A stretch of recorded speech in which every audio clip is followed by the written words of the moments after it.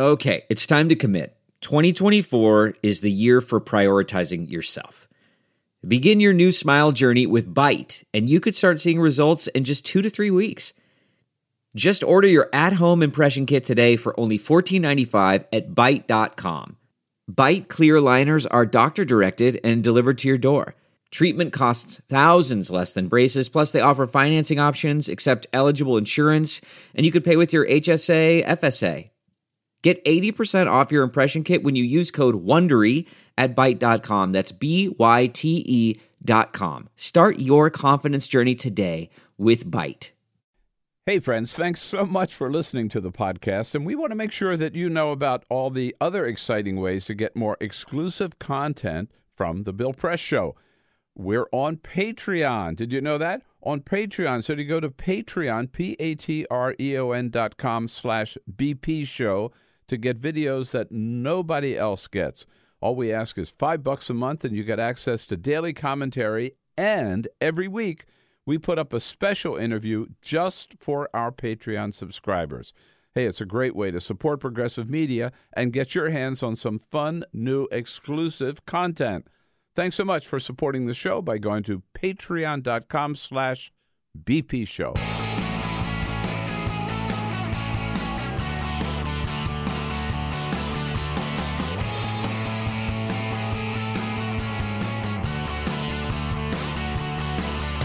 Giving you everything you need to fight the Trump administration. This is The Bill Press Show. Live at youtube.com/The Bill Press Show. Here we go. The 16th school shooting this year, the 10th since Parkland, Florida, in Santa Fe, Texas. Hey, hello, everybody. What do you say? Here we go on a Monday, May 21. It is The Bill Press Show. Welcome, welcome. Good to see you today. I hope your weekend was a good one. It was a rainy one here in Washington, D.C., except the rain finally stopped yesterday. Beautiful day, but that wasn't enough to help the Nats. The Dodgers wiping out the Nats this weekend. Oh, my, oh, my. Wherever you are, it's good to see you today, and thank you for joining us. We'll be, for the next 2 hours, bringing you up to date on the news of the day, such as it is here from Washington, D.C. First Lady is back in the White House, and Donald Trump is on a rant claiming that the FBI tried to undermine his campaign by planting a spy right in the middle of Trump Tower there from the FBI to bring down the Trump campaign. We'll find out a little bit later that the FBI was actually helping Donald Trump during the campaign, not hurting him at all, hurting Hillary Clinton, helping Donald Trump. So much to talk about with a great lineup of guests today, and it's good to have all of you with us. So get ready as we go through the news to tell us what you think about it all. You sound off. We want to hear from you. Do so on Twitter. Go on Twitter and send us your comments on Twitter at BP Show, at BP Show. Lots to talk about. We dive right in, but first, This is the Full Court Press. Just a couple of other stories making news. yeah, All right, you talked about the Nationals. They did not have a very good I weekend. know. But also the Washington Capitals had a very bad I weekend as know. well. We talked last week about how they were looking good. They were up 2 games to nothing against the Tampa Bay Lightning.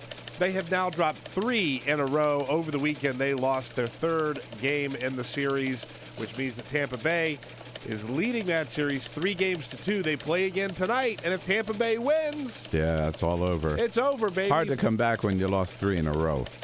It's hard to come back, but we'll see. We will see. Keep hope alive. Meanwhile, however, we do have one team that's going to be playing in the Stanley Cup Finals. It is the Las Vegas Golden Knights. They are an expansion team. This is their very first year, and it's the first time ever that an NHL team was an expansion team and is now going to the Stanley Cup Finals. Here's what it sounded like over the weekend when they beat the Winnipeg Jets. 5 seconds to go. On the near boards, a tie-up. 2 seconds, a centering feed, and it goes wide, and that's it. It's over. The Knights are going to the Stanley Cup Final. Right. 2-1 the final score. 2-1 was the final score, and they won that series 4-1. Pretty dominant performance. From Vegas. From Vegas. Again, where they're winning hockey is Yeah. in Vegas and Tampa. Yeah. Yeah. Well, I've never seen any ice in either place. Exactly. The thing is, the betting is pretty rampant there, so that's what they really care about in Vegas. Yes. Remember, it was earlier this month, I guess, that we were talking about that story about Starbucks saying that they called the police on two African-American men that were there waiting for a friend. Well, Starbucks over the weekend sent out a letter to their employees saying, quote, any person who enters our spaces, including patios, cafes, and restrooms, regardless of whether they make a purchase, is considered a customer. In other words, you don't have to buy anything to use their restrooms, which is something that they had hid behind for quite some time, right? Like you can't, if you come in here, you got to buy something before you use our restrooms. Starbucks is making a corporate announcement. If you come into our store, you are a customer, and then you are then allowed to use the restroom, use the facilities, and sit there and hang out if you're meeting somebody or whatever. Right. Yeah. But you can't just throw people out. And one final story: we go to Venice, California, in Los Angeles. There was a guy who was out for a motorcycle ride over the weekend, and he saw his wife's stolen car being driven by somebody else. So what did he do? Well, he stopped the car. He put his motorcycle in front of the car, stopped it. The woman hit the car. Police were called, but she was arrested. So got the car back. Yeah. Got the car back. A little vigilante effort there. Yeah, got Good it. for him.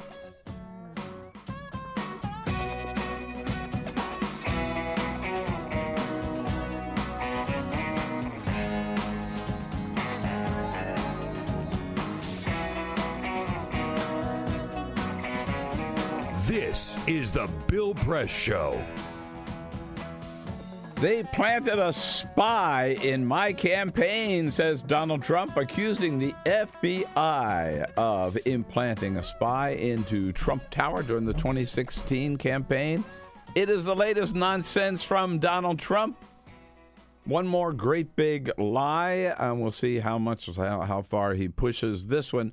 This is just as bad as the fact that Barack Obama tapped my phones at Trump Tower.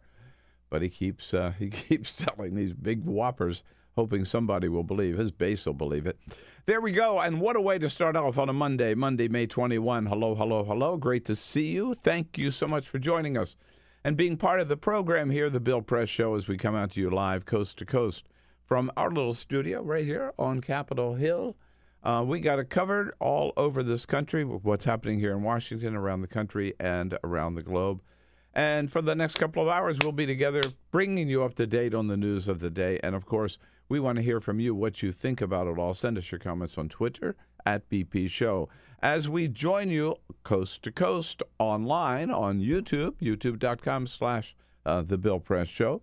As we join you also on Free Speech TV and, of course, on the radio statewide in Indiana on Indiana Talks and through the greater Chicago area on the great WCPT, but the progressive voice of Chicago. Tragic event, again, this time out in Santa Fe, Texas, where student, 17 years old, entering the school with a shotgun and a revolver and taking the lives. The final count was 10 people was 9 students and 9. Excuse me, with Park on there for a while. 9 students and 1 teacher before he was apprehended. It's the same old story. Kids being able to get guns that their parents had bought for whatever reason. Going to school, it looks like targeting a former girlfriend, starting out by killing her and then going on a rampage. One freshman there, a young man by the name of Peter Matuza, just a freshman in high school, talking about how he ended up making eye contact with this killer. When I was under that table, I looked up between the legs of a chair, and he locked eyes with me. You made eye contact with him? I did make eye contact with him, and he had a face of rage. Yep. The voice that most of us, that impacted most of us, I think, from among the students in Santa Fe High School was a young woman by the name of Paige Curry. Were you surprised that this would happen in your high school? No. It's been happening everywhere. I've always kind of felt like eventually it was going to happen here too. So, I don't know. I wasn't surprised. I was just scared. Yep. Not surprised, just scared. That's so sad. It's true. I mean, there's no high school student or, sadly, no grade school student in the country today. I had this conversation with my 13-year-old, right, after I saw this clip, because it sort of went viral over the weekend. And he was like, this is just something that we think about. Mm-hmm. Which is kind of terrifying. It is terrifying. I mean, not kind of terrifying, it's full-blown terrifying. Totally. I mean, to me, I said this on CNN on Friday, I mean, as a father and as a grandfather, the idea that the killing fields in this country have shifted, it was bad enough at movie theaters, shopping malls, right, whatever, to grade schools and high schools. That's the thing for me, because that's what this is how happening. This is the 16th since the beginning of the year mass high school school shooting. I saw one statistic that was saying that we've lost more kids to school shootings this year than we have lost service members in the military. And obviously we mourn every death, but there's something to be said about kids that are just going to learn going to school versus soldiers who sign up to bravely put themselves in harm's way. And so, like, I don't know where this ends, man. To your point that you were just saying, right? Like, is it theaters? Is it airports? Is it where? Like, we don't know where the bottom is here. It's a race to the bottom. Well, I think when it gets to the grade schools and high schools, it's at the bottom. We're at the bottom. Yeah, we're at the bottom. And again, the idiotic response on the part of elected officials is the thing that drives me crazy. Starting with the biggest idiot of all, the Lieutenant Governor of Texas, of course, who says, first of all, I mean, well, I told you we should arm those teachers. We have not done anything to harden the target at our schools, and we still have this gun debate, George, of whether or not teachers should be armed or not. I believe, and the parents and the students I've talked to in Santa Fe since Friday believe they should be. I was talking to George Stephanopoulos on This Week, and he says, I mean, guns? No, we're not going to take the guns because we are guns. They are a part of who we are as a nation. It is our Second Amendment. You know, it talks about a well-run militia, the Second Amendment. Our teachers are part of that well-run militia, by the way. It's guns that also stop crimes. He's what an idiotic statement. Idiotic statement. By the way, he also blamed it on the fact that kids watch too many video games and too many of these action-packed, violent video games. As George Stephanopoulos pointed out, they play those all over the world. Yeah. Why is it here, right, that kids get guns from their parents because the guns are so readily available and use them to kill off their classmates and teachers? And idiot Dan Patrick also says, here's the problem, that it's the Planned Parenthood, performing all these abortions. That's why these kids were killed in Santa Fe. We throw God out of school. We have 50 million abortions. We have families that are broken apart, no fathers at home.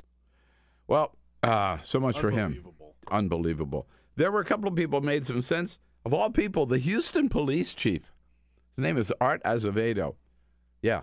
He said, here's what we ought to do. These politicians, like Ted Cruz and John Cornyn and that lieutenant governor and the governor of Texas, who won't do anything about the obvious need. This is the police chief talking, who won't do anything about gun safety. People ought to go to the polls and throw these jerks out of office. We need to start using the ballot box and ballot initiatives to take the matters out of the hands of people that are doing nothing, that are elected, and into the hands of the people to see that the will of the people in this country is actually carried out. And Bernie Sanders really getting passionate on Meet the Press yesterday with Chuck Todd when asked about this latest school shooting. Have you guys done enough in the Senate? Of course not. Of course not. But it's like every other issue. The American people are united, overwhelmingly, gun owners, non-gun owners, on common sense gun safety legislation. Expand background checks. Do away with the gun show. Then why, if they are, how come this stuff doesn't ever pass? It's a three-letter word. It's the NRA. Yes, you got it. Good for you, Bernie. So sad to see what happens. But unlike Parkland, by the way, the kids in Santa Fe don't seem to be, upset about they've lived with guns all their lives. That guns are the culture down there, and seems to be no movement coming out of Santa Fe to join the kids in Parkland.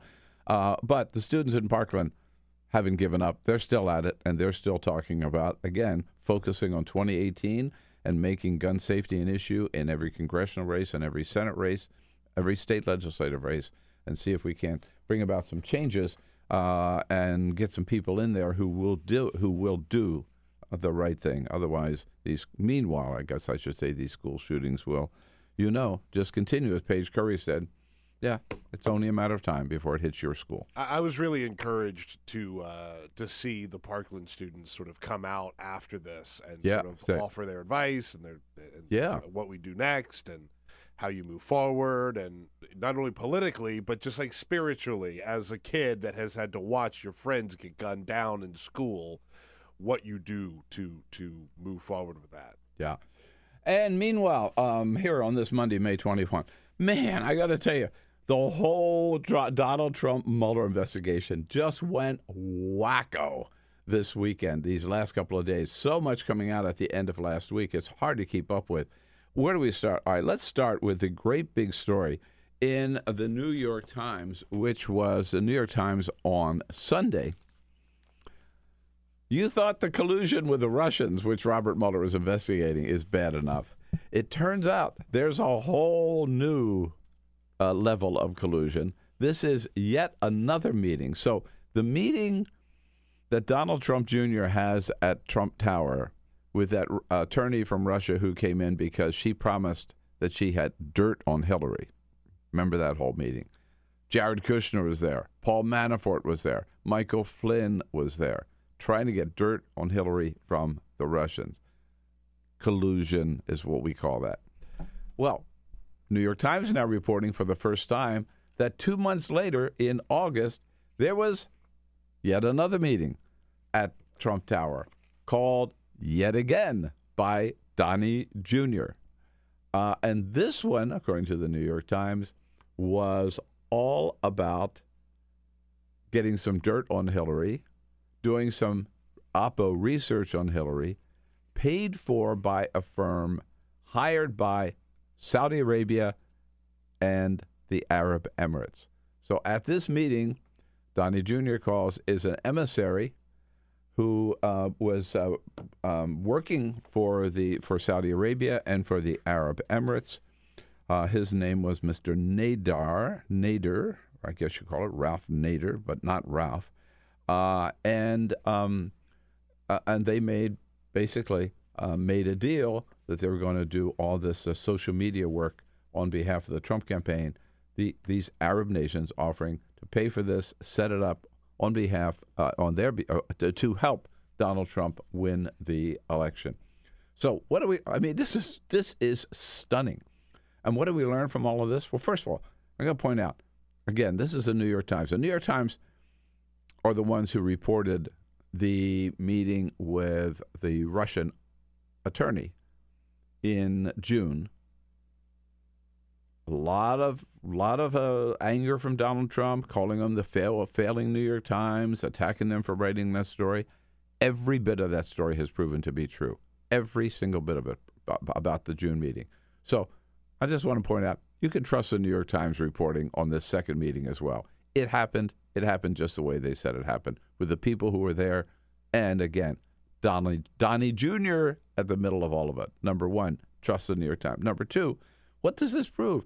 It proves that they were willing to collude, if not were colluding. First of all, with the Russians, and now on top of the Russians, with these two big Arab nations, the Arab Emirates and Saudi Arabia. That is huge. That is huge. I mean, the collusion, how could they deny that they were colluding? They were colluding all over the place. And by the way, Mr. Nader is now cooperating with the special counsel, right? So you got Papadopoulos is cooperating now. You got Rick Gates is cooperating now. Michael Flynn is cooperating now. And now we got Mr. Nader, who's cooperating with the special counsel. I think the third thing this whole thing proves is, boy, anybody who thought this investigation was going to be over soon, man, no. They just keep coming up with stuff. And the plot thickens folks. Every time you think, okay, we've seen it all play out, now let's just wrap it up and write our final report. No way. I might also point out that this Mr. Nader, who is cooperating, he happens to be the same guy that set up the famous meeting in the Seychelles with Eric Prince. There's that name again. There it is. Eric Prince and a top Russian oligarch, Eric Prince, who was there as a representative of the Trump campaign. So this whole thing, just, man, what a web they weave, man. You know, it is. Woo. And right in the middle of it, I'll point out again, Donnie Jr. Yep. Watch. I would not be surprised if he's not the next one. So you got that. In the middle of which comes Donald Trump accusing the FBI of planting a spy in his campaign. He sent out several tweets. First of all, saying, how dare they do this? They implanted a spy in my campaign. It's the first time it's ever been done. It's illegal. And then he follows up yesterday on Sunday by demanding that the Justice Department open a special investigation into the FBI and whether the FBI would have, in fact, tried to undermine his campaign by planting the spy. He wants Jeff Sessions and the Department of Justice to appoint another special counsel, special investigation, just to look into his allegation that there was a spy planted in his campaign. You have that? I want to read his tweet. This is from yesterday afternoon.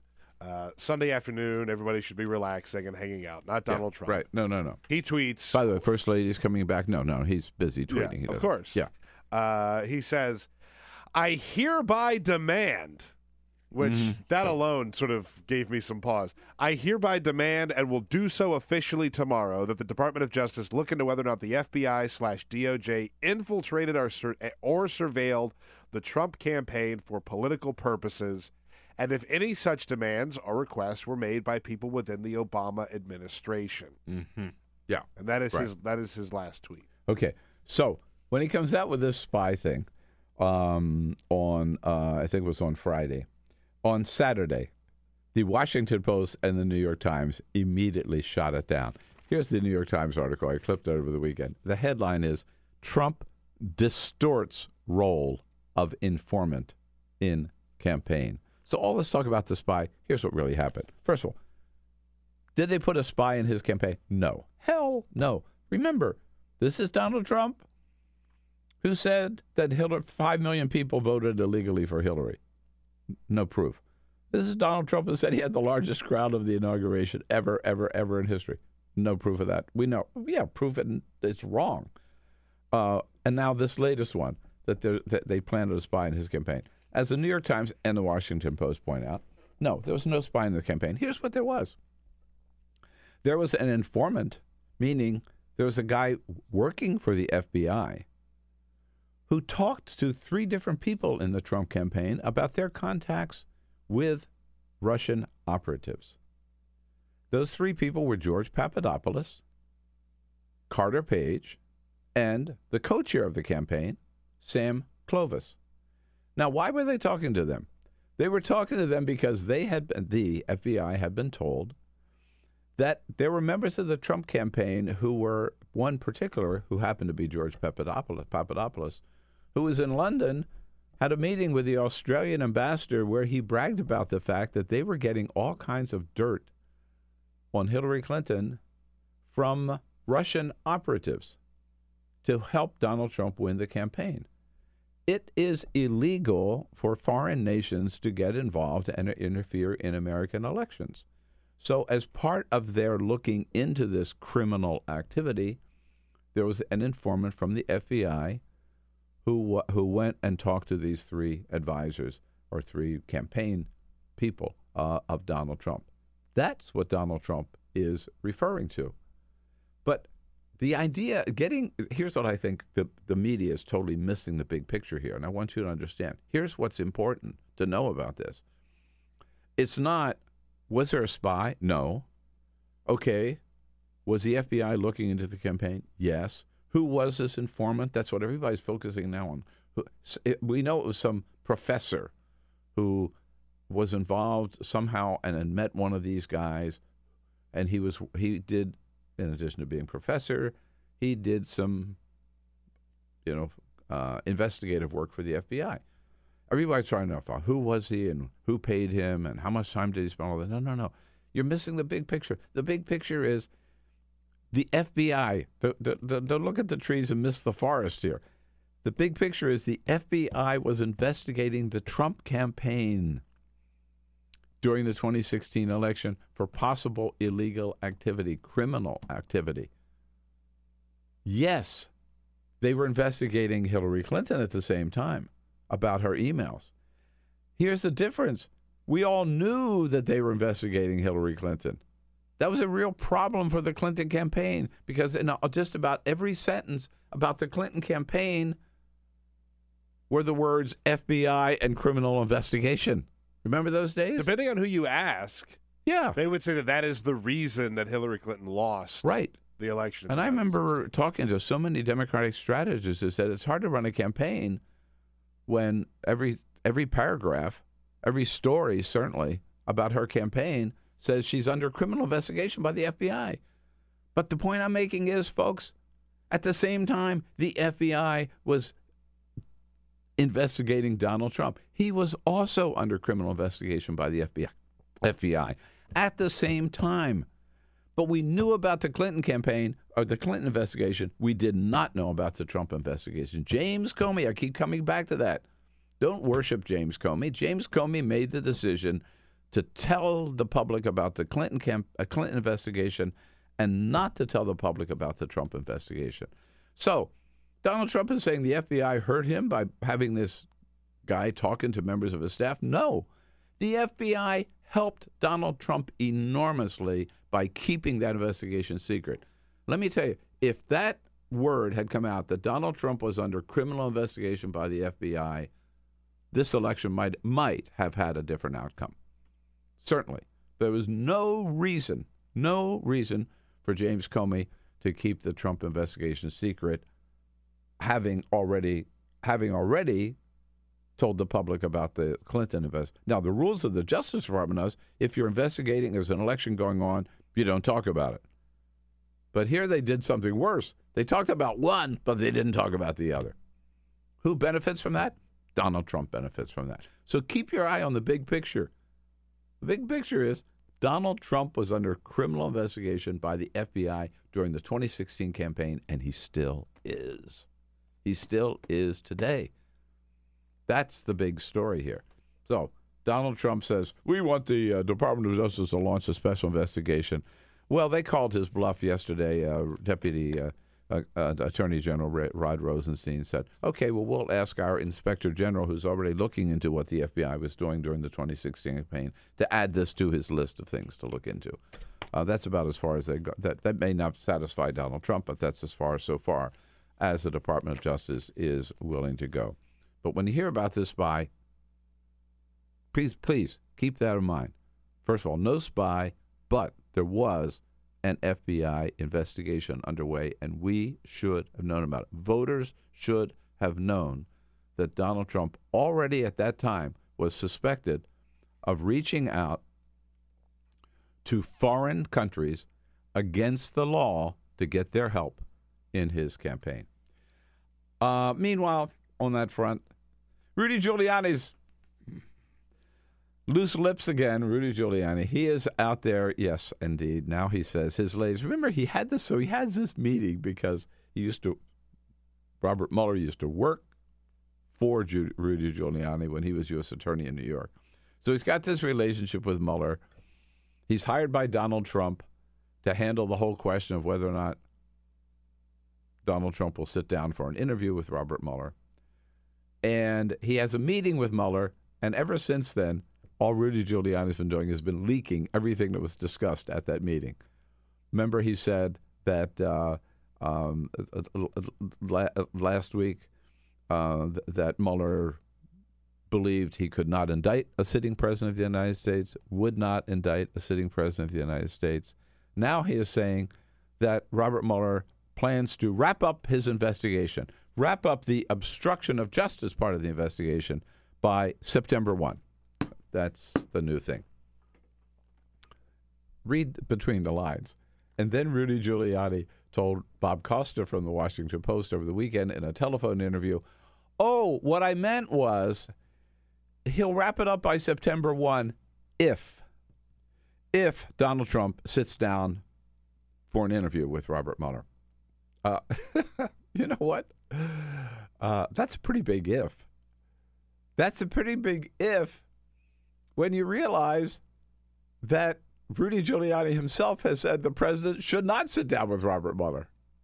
He also said they couldn't prepare him for it if they wanted to sit down with Robert Mueller without telling a big lie and without committing perjury.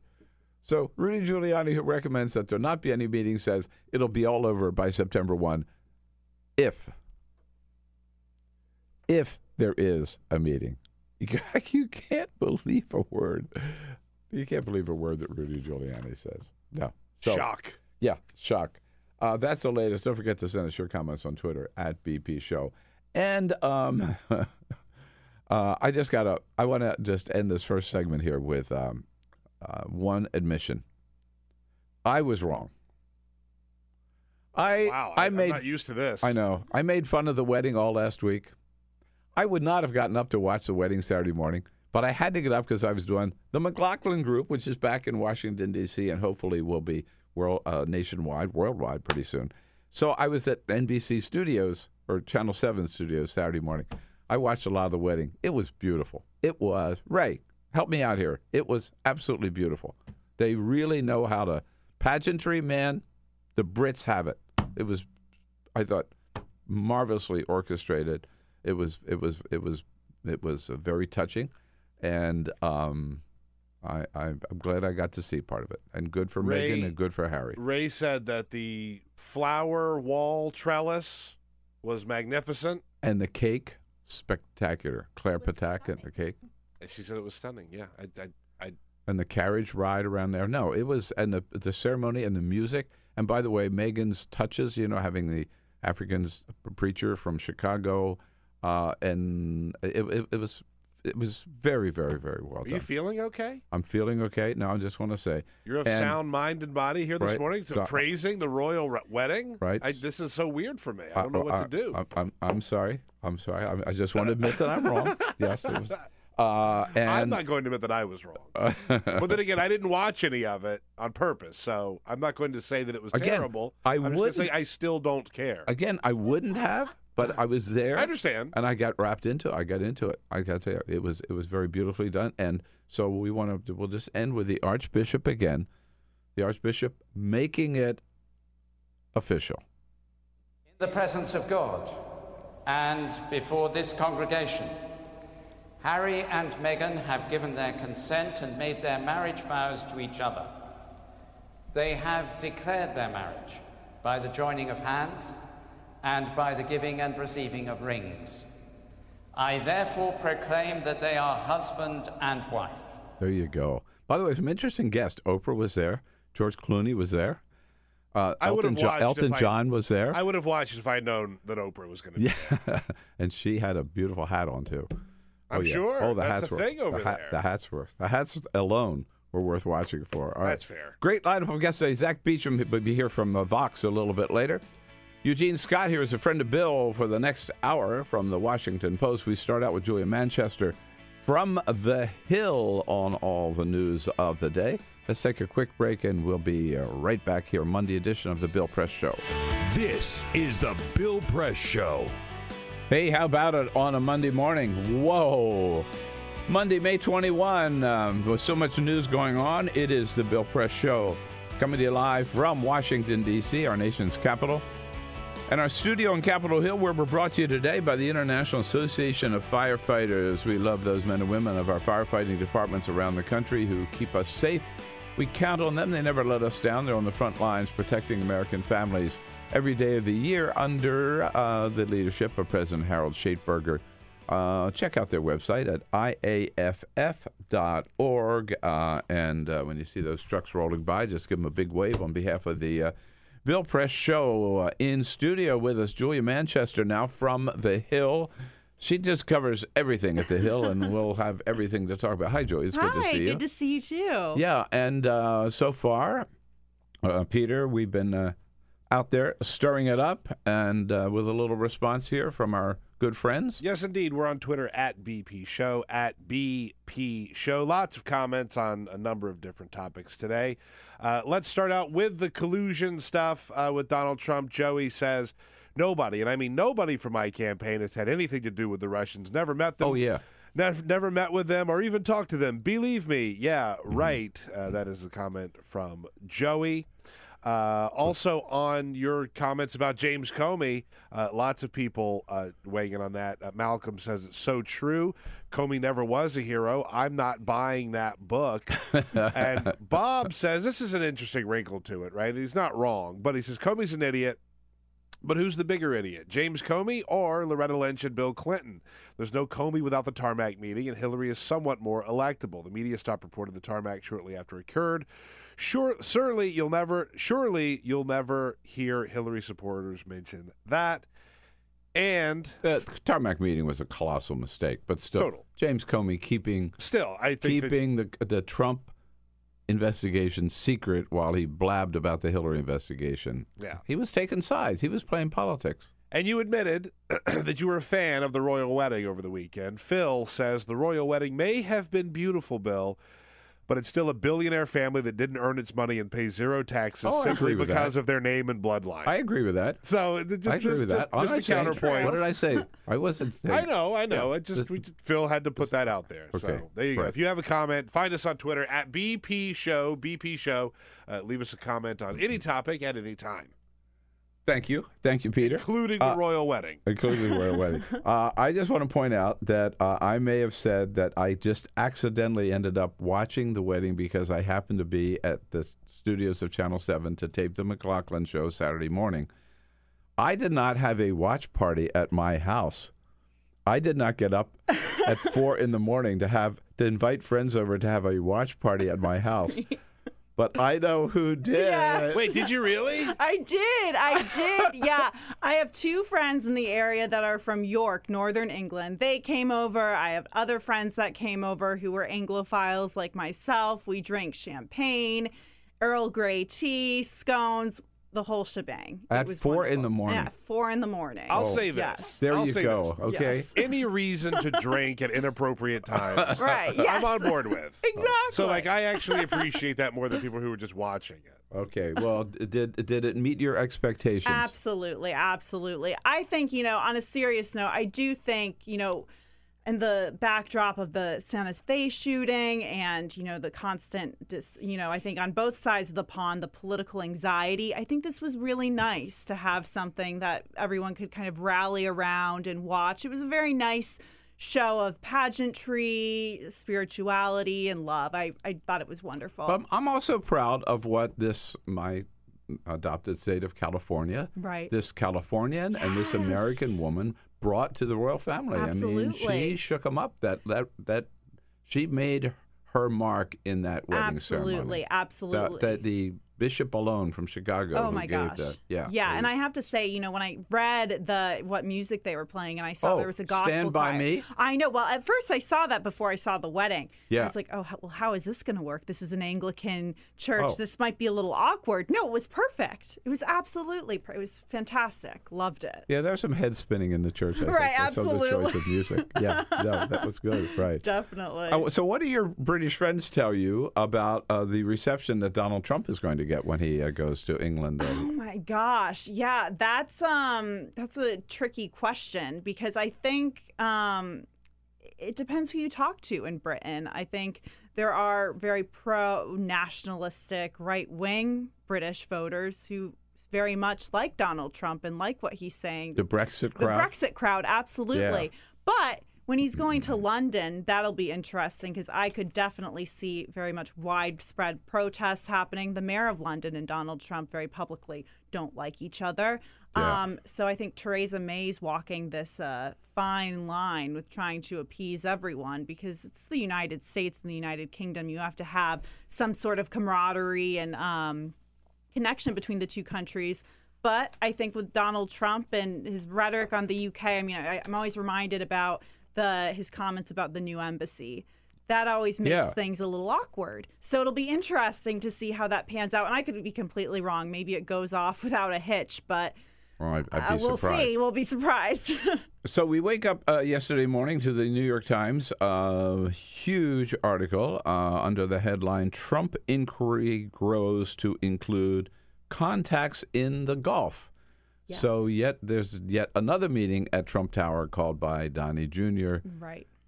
This one not with Russian operatives, but this one with a person representing Saudi Arabia and the Arab Emirates. Right. And there was also a representative from Israel, like an Israeli. That's right. Israeli did too. So what do we make of this meeting?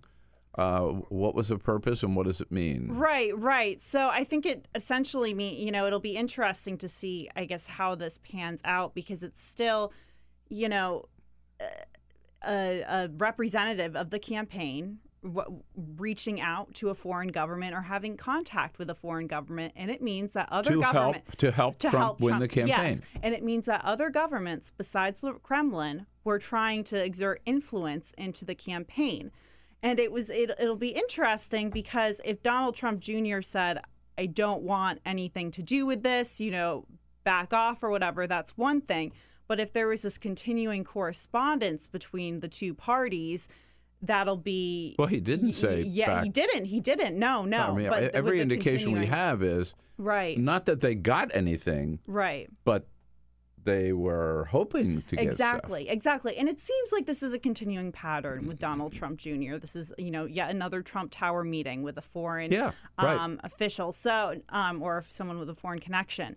So he's someone who I think is going to be continued to have a lot of scrutiny on him throughout this entire process. And it's all fingers are really not finger. I don't want to say, but signs are really pointing to him.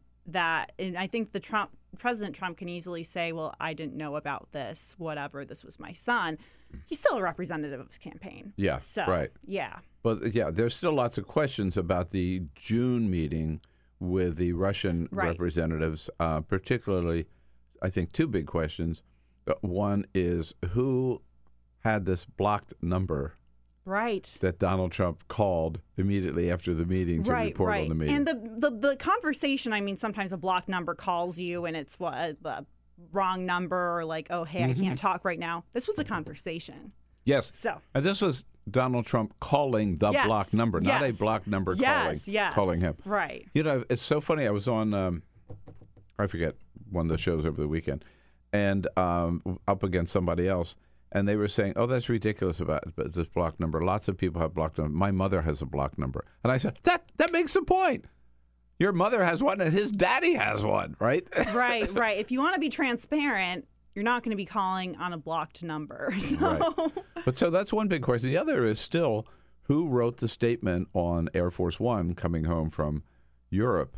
Absolutely. That this meeting, in response to the New York Times story, that this had nothing to do with the campaign. It was all about adoption. Right. And there's a whole cast of characters that could have written it. I think Ivanka and Jared Ivanka and Jared were there up front with the president. The president himself might have been involved.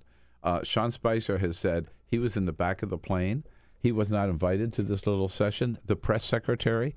And he is very happy that he was not involved in that. I'm sure he is. He was in the back of the plane, and he's happy he was in the What an interesting dynamic. Oh, yeah. The press secretary exactly. at the back of the so plane. Back to this meeting on the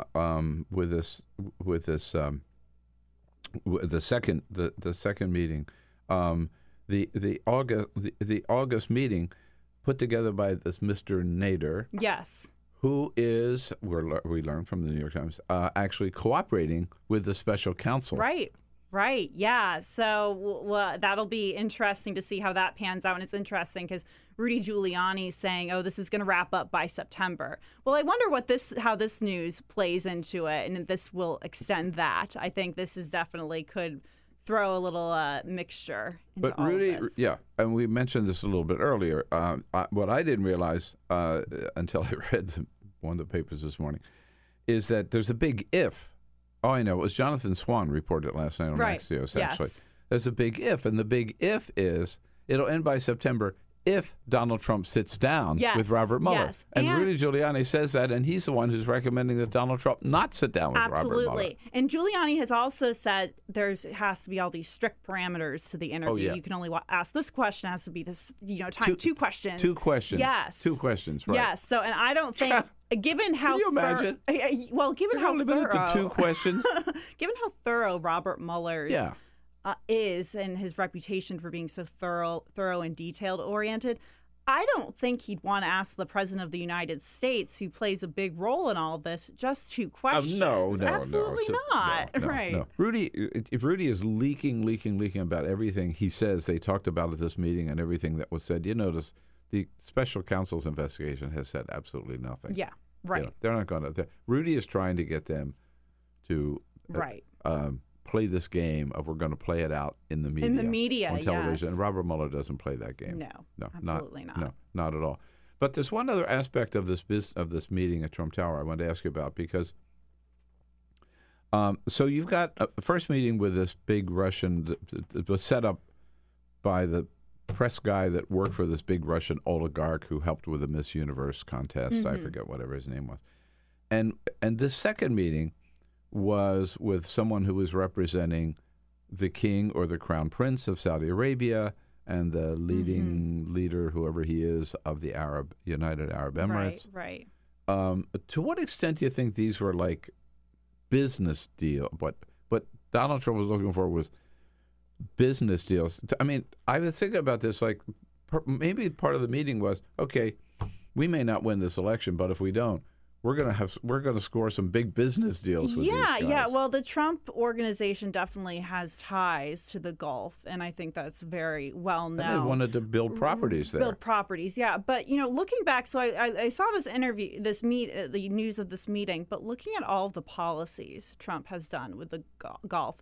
You have this huge defense deal with Saudi Arabia. How everyone, the isolation of Qatar, going to Israel, because in Israel, someone connected to Israel was involved in this meeting. The Jerusalem decision. Mm-hmm. I think it's interesting to see how this ties together. It seems like it all ties together. But yeah, absolutely. The Trump organization has so many ties to the Gulf. Right. Definitely. But I can't confirm if that was. No, it's just, I think that may be the path that Mueller is on. I mean, because all these, all these things. What were to what extent did the business interests influence both getting people involved in the campaign? It's very possible. And making business deals beyond. Yes, it's very possible. And I think Donald Trump Jr., from the start, he knew he would be taking over his father's business or, after the campaign. So this could have been, I don't want to speculate too much, but I think he was definitely preparing for, or played a role in preparing for that. So yeah, because we have to remember at that time, they didn't think they were going to win either. No. Right? I mean, no. Yes. Absolutely. So I think, So they were thinking, I'd be willing to believe, I do believe, they were thinking more business deals than they were White House. Right. And I think their the policy, real motivation was, how much money can we get out of these guys to build a Trump Tower in Dubai or something? Yeah, very possible. So it was all about. Yeah, I think that usually comes down to that with this group, right? Yeah. Like, I don't think that's an unsafe bet. Now, what's different is that's still their probably primary motivation, even though they did win, right? Oh, yeah, definitely. They're still making business deals. Right. Eric Trump, Donald, they're awfully, they're so much. So they're still very much tied to that. The Department of Justice, Donald Trump has demanded that Donald Trump, but that the Department of Justice today, and if he doesn't do it, maybe this is his excuse to fire Jeff Sessions, that they start a new investigation into the FBI he actually said implanting a spy in his campaign headquarters at Trump Tower. Yeah, that's what he said. We see Rod Rosenstein saying, well, we're going to look into this. Well, I think that's Rod Rosenstein's way of saying, okay, I'm going to appease you for a little bit. Let's see, give him a little leeway. But there was, I guess, evidence that there was an informant with ties, Russian ties, in the campaign who had met with Carter Page and George Papadopoulos. And he wasn't, but I disagree. He wasn't in the campaign. In the campaign, he was an FBI informant who was talking to people in the campaign. Yes, absolutely. Yeah. And I think, he was investigating George Papadopoulos, not investigating, but talking to them. And I think that's a big difference to saying it's politically motivated. And I think that's the key thing everyone needs to remember, because the president is, definitely suggesting Obama's FBI did this for political purposes when it could have been for national security reasons. Yeah, right. And again, his initial and I think continued assertion is that they planted a spy. In other words, they got a guy to pretend to be who he wasn't to get a job in the Trump campaign. Yes. Who was there spying on them and reporting back to the FBI. Right. Everybody reports that did not happen. Absolutely, right. Yes. What there was is the FBI. So we talked about this a little bit earlier. What I think the big picture here is that, and gets lost with all the talk about who was the informant and who was he working for and what was his name and he was a professor and wherever all that stuff is. I think the big picture is that the FBI was conducting an investigation of the Trump campaign for possible criminal activity. Yes. During the 2016 campaign. They were investigating the Trump campaign for criminal activity. They were also investigating the Hillary campaign for alleged criminal activity related to her emails. Okay, so there were two investigations. Both candidates were under investigation by the FBI at the same time. Right, and only one got publicized. Exactly. Yes. That's my point. Right, That's what we ought to be talking about. Yeah. I want to say I think there are so many factors that affected the outcome of the 2016 election, but the investigation of Hillary's campaign definitely got so many headlines and definitely probably affected how people voted, how people perceived her campaign. Absolutely. And it would have been interesting to see how that affected Donald Trump's campaign. I do think Donald Trump's base is slightly different in that, I think with all of the Mueller stuff right now, I don't know if the base would have necessarily cared about that. But swing voters, very much so. So it's a big what-if question. Swing voters, very much so. And swing voters, I think, were very much influenced by the reopening of the Hillary investigation on October 28th. Absolutely. So close to the election. So close to the election. And that was, again, James Comey's decision. And he felt, for whatever reason. But and he says he thought he had to do it because otherwise it would have looked like that they were trying to influence the election or play politics. But all the time, you heard me say this earlier, they were playing politics by keeping the Trump thing secret. By the way, there's one other. We didn't talk about this earlier, but there was one other I thought interesting development in terms of somebody speaking out about Donald Trump. Donald Tusk is the head of the European Union. Right. So Donald Tusk had some very interesting. First of all, I love the fact it's Donald Tusk versus Donald Trump. It's a little confusing sometimes. Totally. Yeah, totally. DT. It's the dueling Donalds. Right. DT versus DT. Yes. But so Donald Tusk gave this speech to the European Union, I think Thursday or Friday, whatever, where he talked about Donald Trump's the pulling out of the Iran deal. Right. He called Donald. I love this phrase. He called Donald Trump's foreign policy. He described it as capricious assertiveness. Now that's a phrase that no American politician would ever use. Right? Donald Trump is still Googling it to try and figure out what the hell it means. I know. I'm pretty sure that. Yeah, capricious assertiveness. I just sort of love that phrase. At any rate, but then he ended up by saying, speaking of Donald Trump, with friends like these, who needs enemies? Oh. Whoa. Well, yeah. I never thought I'd live to see the day the European, the chief of the European Council would be going after the president of the United States so publicly. Right. Like that. Even Merkel and Macron and Theresa May. Tempered. Yeah. They said that was a mistake to pull out the Iran deal. They were going to try to keep it together. But this Donald Tusk, he just went out and said, no. Right. This is, right. And he said they are going to try to keep it together, but he also realizes that Donald Trump has threatened sanctions against France and the UK and Germany if they continue doing business with Iran. Yes. If their companies continue doing business with Iran. Yeah. That's bizarre. That I never thought I'd see that myself, the President of the United States threatening sanctions on those countries. But I think right now there's a lot of frustration in the European Union because there is a lot of dysfunction within the union itself. UK is most likely going to leave in the next couple of years, so that process keeps getting delayed. And I think they're trying to keep it together themselves, trying to have a unified front. And here comes the United States making this momentous decision and pulling out of the Iran deal, and that affects their business interests as well. And I think they're also frustrated because Russia and China are also involved with this as well, trying to do business with Iran. So you have this weird competing of Western and Eastern forces in this, and Iran's in the middle. Right. Now, and you mentioned about, I can't figure out this Brexit vote. Okay, they voted. They were going to leave. I think it was a wrong vote. They still haven't done it. They still haven't done it. It's like there seems to be... Will they ever?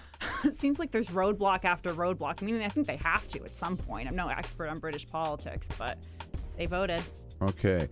Well, you had a busy weekend, Julia. not just with a work weekend, not to mention the royal wedding party, too. Thanks so much for coming in. Thank you. Eugene Scott from the Washington Post joins us as a friend of Bill coming up, so don't go away. The Bill Press Show. Hey, friends, don't be a stranger. Keep up to date with all of the Bill Press Show happenings around the clock on social media.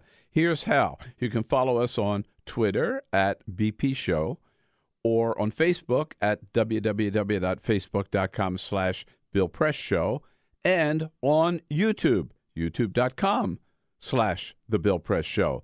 And remember, if you haven't already done so, make sure to subscribe to this podcast on iTunes. And while you're there, please rate and review the show. That means a lot to us. And thanks so much for your support.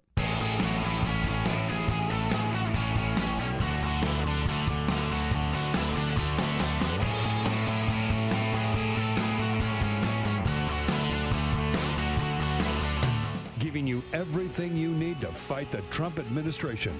This is The Bill Press Show, live at youtube.com/The Bill Press Show. They planted a spy in my campaign, says Donald Trump. Yeah, if you believe that, you also believe he had the biggest crowd ever in history at his inauguration. Hello, everybody. What do you say on a Monday, May 21? Great to see you today. It is The Bill Press Show. And we are coming to you live from Washington, D.C., as always, our studio right here on Capitol Hill.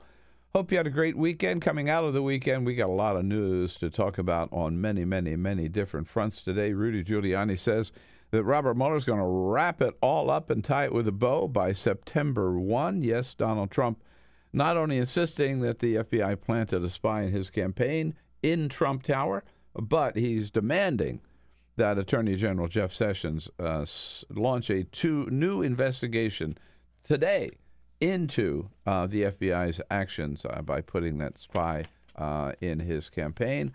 And the New York Times reporting that Donald Trump not only had a big meeting to get some dirt on Hillary with some Russian operatives, but he had another meeting with some operatives from the Gulf nations, Arab nations in the Gulf. Man, how do we keep up with it all? Only with the help of our good friend here from the Washington Post. Here with us for this hour is a friend of Bill, the one and only Eugene Scott. Mr. Scott. Good morning. How are you? I'm good. Glad to be here. It's been a while. Ready to go? I know it has. Yeah. I thought maybe you didn't like us anymore. That's not even close to true. That's not even close to true. It has been a wild ride this weekend, right? Just keeping up with the news, right? This weekend I was on air at MSNBC where I ran into you yesterday. We were both on MSNBC yesterday morning with Alex Witt. Yeah, we were. And we were talking about... You were the warm-up act for me. Oh, police. People were asleep when they hear your voice and wake up. and we were talking about this Trump Jr. Trump Tower story when the president tweeted while we were on air. I know. Yeah. And he said, they can't find anything with Russia, so they're just looking everywhere else around the world where they're looking everywhere else around the world because people from elsewhere in the world were at Trump Tower as well. I know. So, boy, we have to get into all of that with your help. Don't forget, love hearing from you. Send us your comments on Twitter at BP Show. Eugene and I will be joined by Zack Beacuchamp, by the way, from Vox a little bit later in the program. And we'll jump right into it. But first, this is the Full Court Press. Just a couple of other stories making news. Let's talk some sports. We talked about the NHL. We talked a little Major League Baseball. Let's talk a little more Major League Baseball because this is fascinating. The St. Louis Cardinals have a pitcher by the name of Jordan Hicks. He's a rookie right-hander. And yesterday, he threw a couple of pitches that registered 105 miles per hour on the radar gun. He's a relief pitcher, isn't he? He is the first pitcher to throw multiple pitches at that speed in the same game in the past 10 seasons. In fact, there's only one pitcher now who has ever even hit the 105 mile per hour on the radar gun even once. That's Aroldis Chapman for the New York Yankees. And this guy's a rookie. This guy is a rookie, and he's flinging that kind of heat. Has anybody hit one of those 105s? No, they didn't hit the 105s. They did not hit the 105s. But, pretty impressive, man. Yeah. You couldn't pay me enough to get in front of a 105 mile per hour pitch, man. No way. I want to see where it would end up if somebody had, right? If it goes out as fast as it's coming in. Yeah, right. Good point. By the way, while we're on the sports desk, the NBA playoffs continue. Last night, the Western Conference Finals, the Rockets and the Warriors. None of these games have been particularly close, by the way. They've all been blowouts. Rockets won one.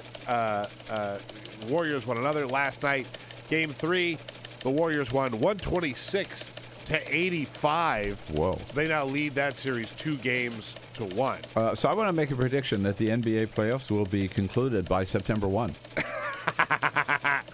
Maybe between that and the Mueller investigation. Sure, it's got to end sometime. Wrap up at the same time. Yeah, they go on forever, Bill.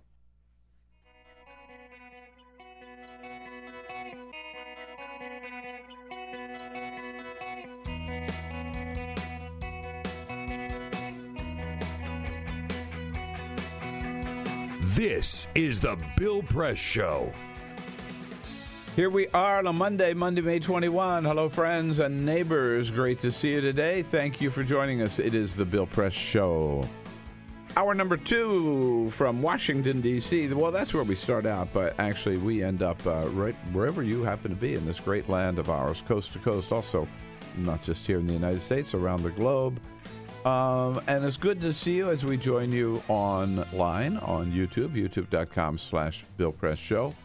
Those of you watching on television on DirecTV, on Free Speech TV, we welcome you. And especially great to see our good friends out in the greater Chicago area on WCPT, the progressive voice of Chicago, with the news of the day. And we'll jump through it and look forward to hearing from you and get your reaction to the news of the day on Twitter at BP Show. Eugene Scott is a political reporter for The Fix at Washington, D.C. He's sort of like Michael Cohen. He's the fixer. I am not being investigated or in some difficult situations. What a compliment. No. What a compliment. But we do try, as a Bill Press hinted, to provide analysis to what is actually happening over at The Fix. And follow us on Twitter. Yeah. There you go. How?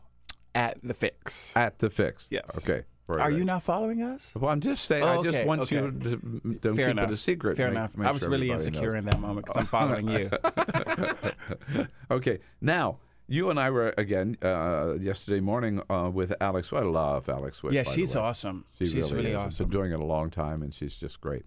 On Sunday morning on MSNBC.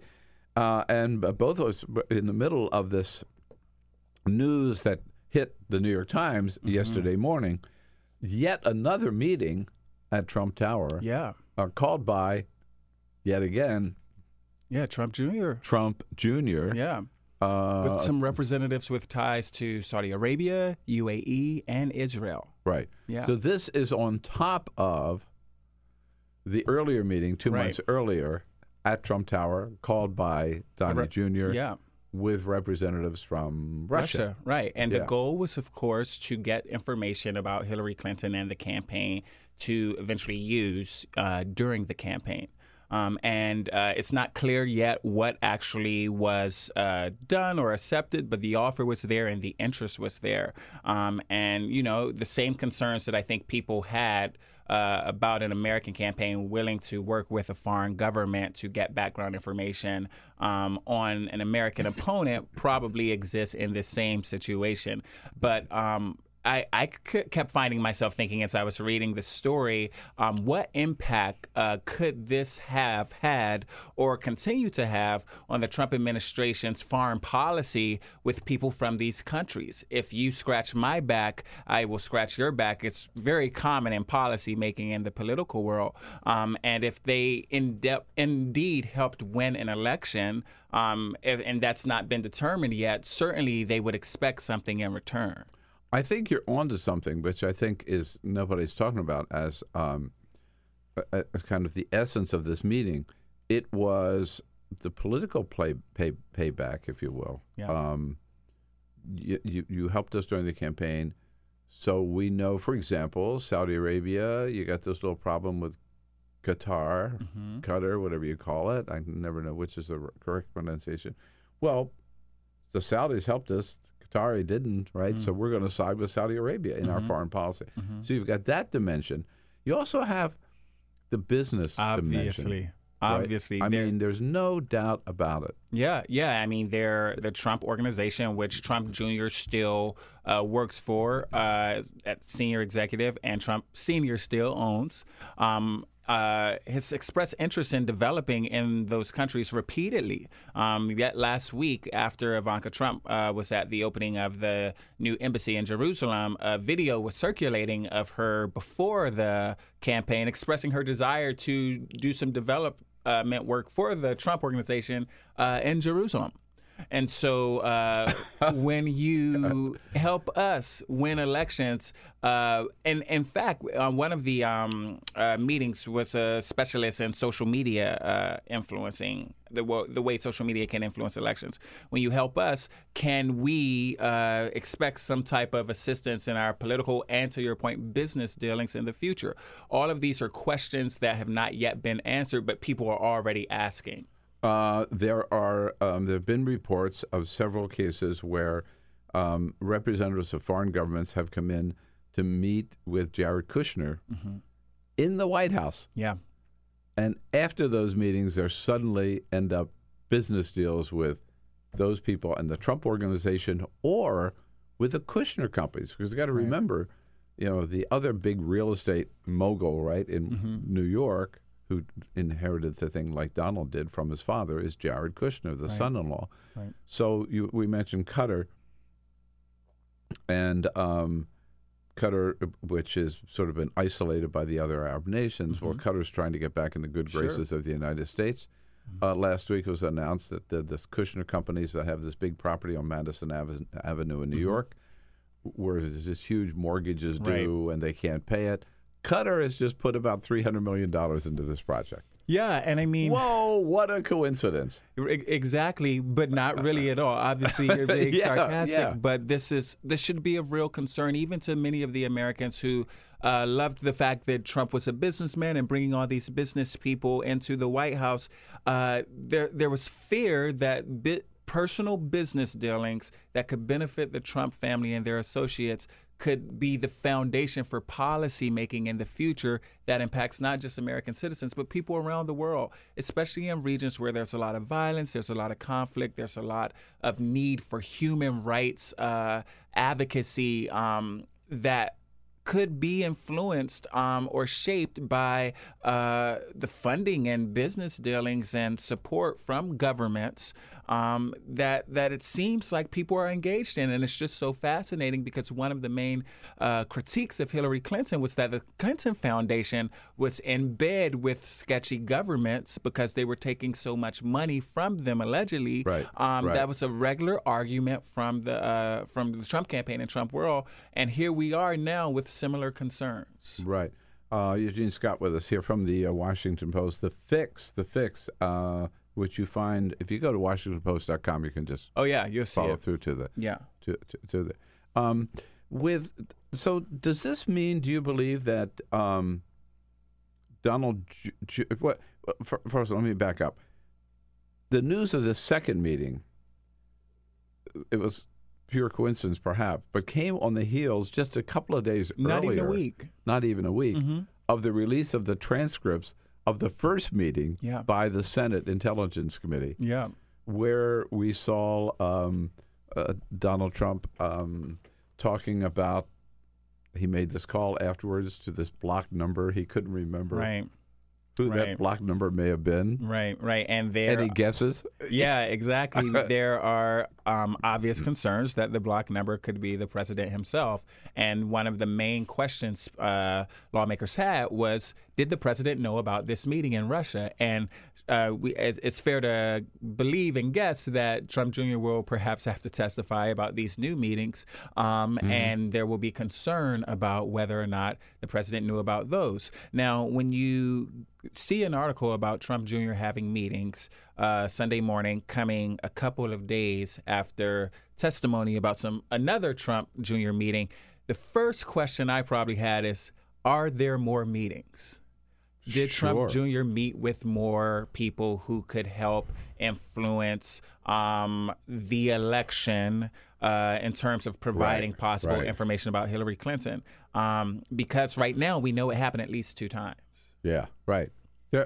I'd be surprised if there were not. I think it's a fair bet. If I were a betting man, I'd bet. Listen, just like Rudy Giuliani said that Donald Trump probably paid off more women than Stormy Daniels and Karen McDougal. That's what his personal lawyer said. That's what his personal lawyer said. On cable television. Yes. He said, if necessary. I mean, so. And clearly they thought it was necessary before. Right. Gosh. Yeah. So does this mean that, do you believe that Donald Trump might be in the crosshairs of Robert Mueller? Donald Trump Jr.? If he's not, why wouldn't he be? I mean, these are very concerning things. And he's a central player. He's a very central player. I mean, he is a top advisor on the campaign currently for 2020 and for 2016. Senior VP at Trump Organization, and we have seen with Michael Cohen that these investigations are far-reaching and far-sweeping. It's not just individuals in the White House currently, but the business dealings, because it's all a web. It's all been overlapping in ways that, quite frankly, could have been avoidable. It would. Why would not Trump Jr. be under if either investigation or at least in the crosshairs of this inspection and these findings he's got to be. He has to be based on that. All right, now this broke yesterday morning, and I'm not sure it broke while you were still there. It broke while I was sitting on the set. That someone else, it looks like, could very well end up be right in the middle of this, and that he's been on the periphery for a while, but his name keeps popping up, Roger Stone. And Roger Stone did say yesterday he's prepared to be indicted. He sort of feels that other shoe is going to drop any minute, right? He might be diabolical, but he's not dumb. He sees what's happening here. Oh, yeah. They're closing in, I think, don't you believe, on Roger Stone? Well, I mean, that's what it seems. And Roger Stone has said things at times that are incredibly concerning, and has just crossed the line or got really close to it that would put him in a position that would lead Mueller to say that something is here. And I mean, just from some of his quotes himself. And this is someone that Trump also elevated pretty early, pointed to as a top advisor. They've had a very public love-hate relationship since then, going back and forth. But the fact of the matter is, at one level, he was very involved in the campaign. Oh, yeah, and he's still close to Trump. Yeah. I mean, neither one would say whether he left or he was fired, probably, but he still talks to Trump, and he's still It's funny watching them go back and forth about how recently they've talked, but no one will say we don't talk. Right. Yeah. And last week, Mueller did issue 2 subpoenas against Roger Stone's social media consultant, Jared Sullivan from Southern California. Yeah. So again, it looks like they may be closing in. And I remember, as you do too, during the campaign, Roger Stone at one time said, no, keep your eye on John Podesta because we're going to be hearing about him in a few days or something. And then what do you know? WikiLeaks suddenly starts releasing the emails of John Podesta. So Stone had some connections with WikiLeaks for sure. Absolutely. There was a lack of discretion. That happened multiple times, and he has since given more information that's communicates that he clearly was in communication with folks from that world. Mm-hmm. Right. The other thing we talked about, and is still going on, is now because Donald Trump is demanding the Department of Justice investigate, he claims that they planted a spy. FBI got a guy to work in his campaign was a spy for the FBI. Yeah. Well, we saw when Trump put that information out that the FBI planted a spy, which is not actually what happened. There was no plant of a spy. We all knew that the next step was perhaps Trump to demand that Jeff Sessions investigate the FBI or this situation, especially considering how vocal Trump has been against the FBI for the last several months. Yeah. I mean, the whole organization, really. Yeah. And it's not uncommon for the FBI to use its sources and its individuals to gather intelligence from campaigns when they see something concerning. I think the bigger question many Americans have or should have is why were people like Carter Page, George Papadopoulos allowed to get so close to the campaign, considering the very real concerns about their background and their relationships with Russia and other governments. And I think that's what the FBI was hoping to figure out. Yeah. And I said this earlier, but I just keep coming back to it because to me, what's so important here is the confirmation that during the 2016 campaign, the FBI believed there was possible criminal activity between some people in the Trump campaign and Russians. They didn't know about these other meetings at the time. And Russians to get dirt on Hillary Clinton, to, in other words, enable them to influence or to get involved in a American presidential campaign, which is illegal. Right. And they heard about this. They started looking into it, and they found out Papadopoulos had these meetings in London with the Australian ambassador. Right. By the way, I still find that such a weird connection, right? Yeah, but it was like it appeared to be like a random encounter, right? Yeah. In a bar. They met, and then he said, "Hey, we ought to have drinks, or whatever." And then they got drunk together, and Papadopoulos is saying, "Oh man, we got something great. We got Russians running to us with all this dirt on Hillary." And this sounds like the best people to me. Yeah. I mean, I think the question that many Americans. So they were looking, but just to finish. Yeah, please. They were investigating the Trump campaign at the same time they were investigating the Clinton campaign, and we knew about one, we didn't know about the other. Right, which is why, I mean, not even to go on a pivot, but which is why so many people from the left are still upset with Comey. And I'm one of them. Right, and understandably so, right? Yeah, and so he made a decision to keep one secret and to make the other one public. Yeah, and so and I think what the American people who care about truth and justice have to ask themselves, period, isn't getting caught up in the partisanship of it all. And they should ask, if the FBI saw something concerning, something illegal, what was it? What was it? Instead of buying into the witch hunt, instead of buying into I'm still upset because you didn't treat Hillary the same way, if there was something that these individuals were involved in that was alarming and concerning and a threat to the American public, we should know about it. And I think in time we will. But I maybe push back a little bit to you on the reason I think the political aspect of it is important is because I believe that knowing Hillary Clinton was under investigation by the FBI was hurt her campaign. Sure. It influenced her campaign. Sure. When every article about your candidacy, somewhere in the article, there's a paragraph about she's under criminal investigation by the FBI. Fair. Right? Fair. Especially when the truth should have been both candidates the two nominees, which are both under investigation by the FBI. Exactly. I wonder if that would have happened, what would turnout have been? No. Like, period. Yeah. Like, and what would the outcome have been? Because we know there are people who came out more than anything, not everybody, but there were people who came out more than anything to be anti-Hillary because they were concerned about her criminality.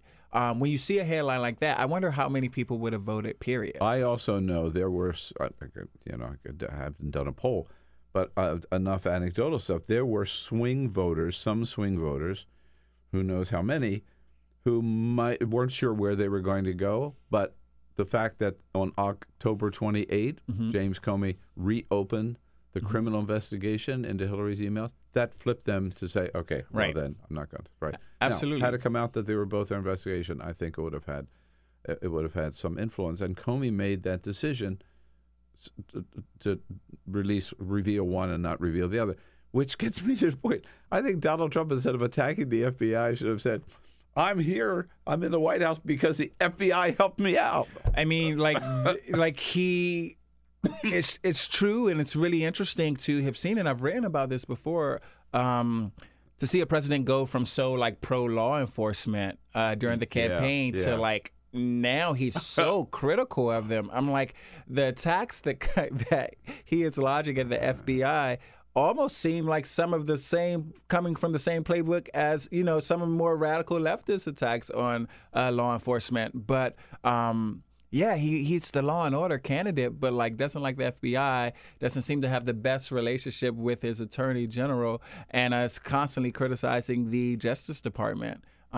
It's confusing. And so it'll be he interesting. demanded yesterday. This was aimed at Jeff Sessions. Yeah.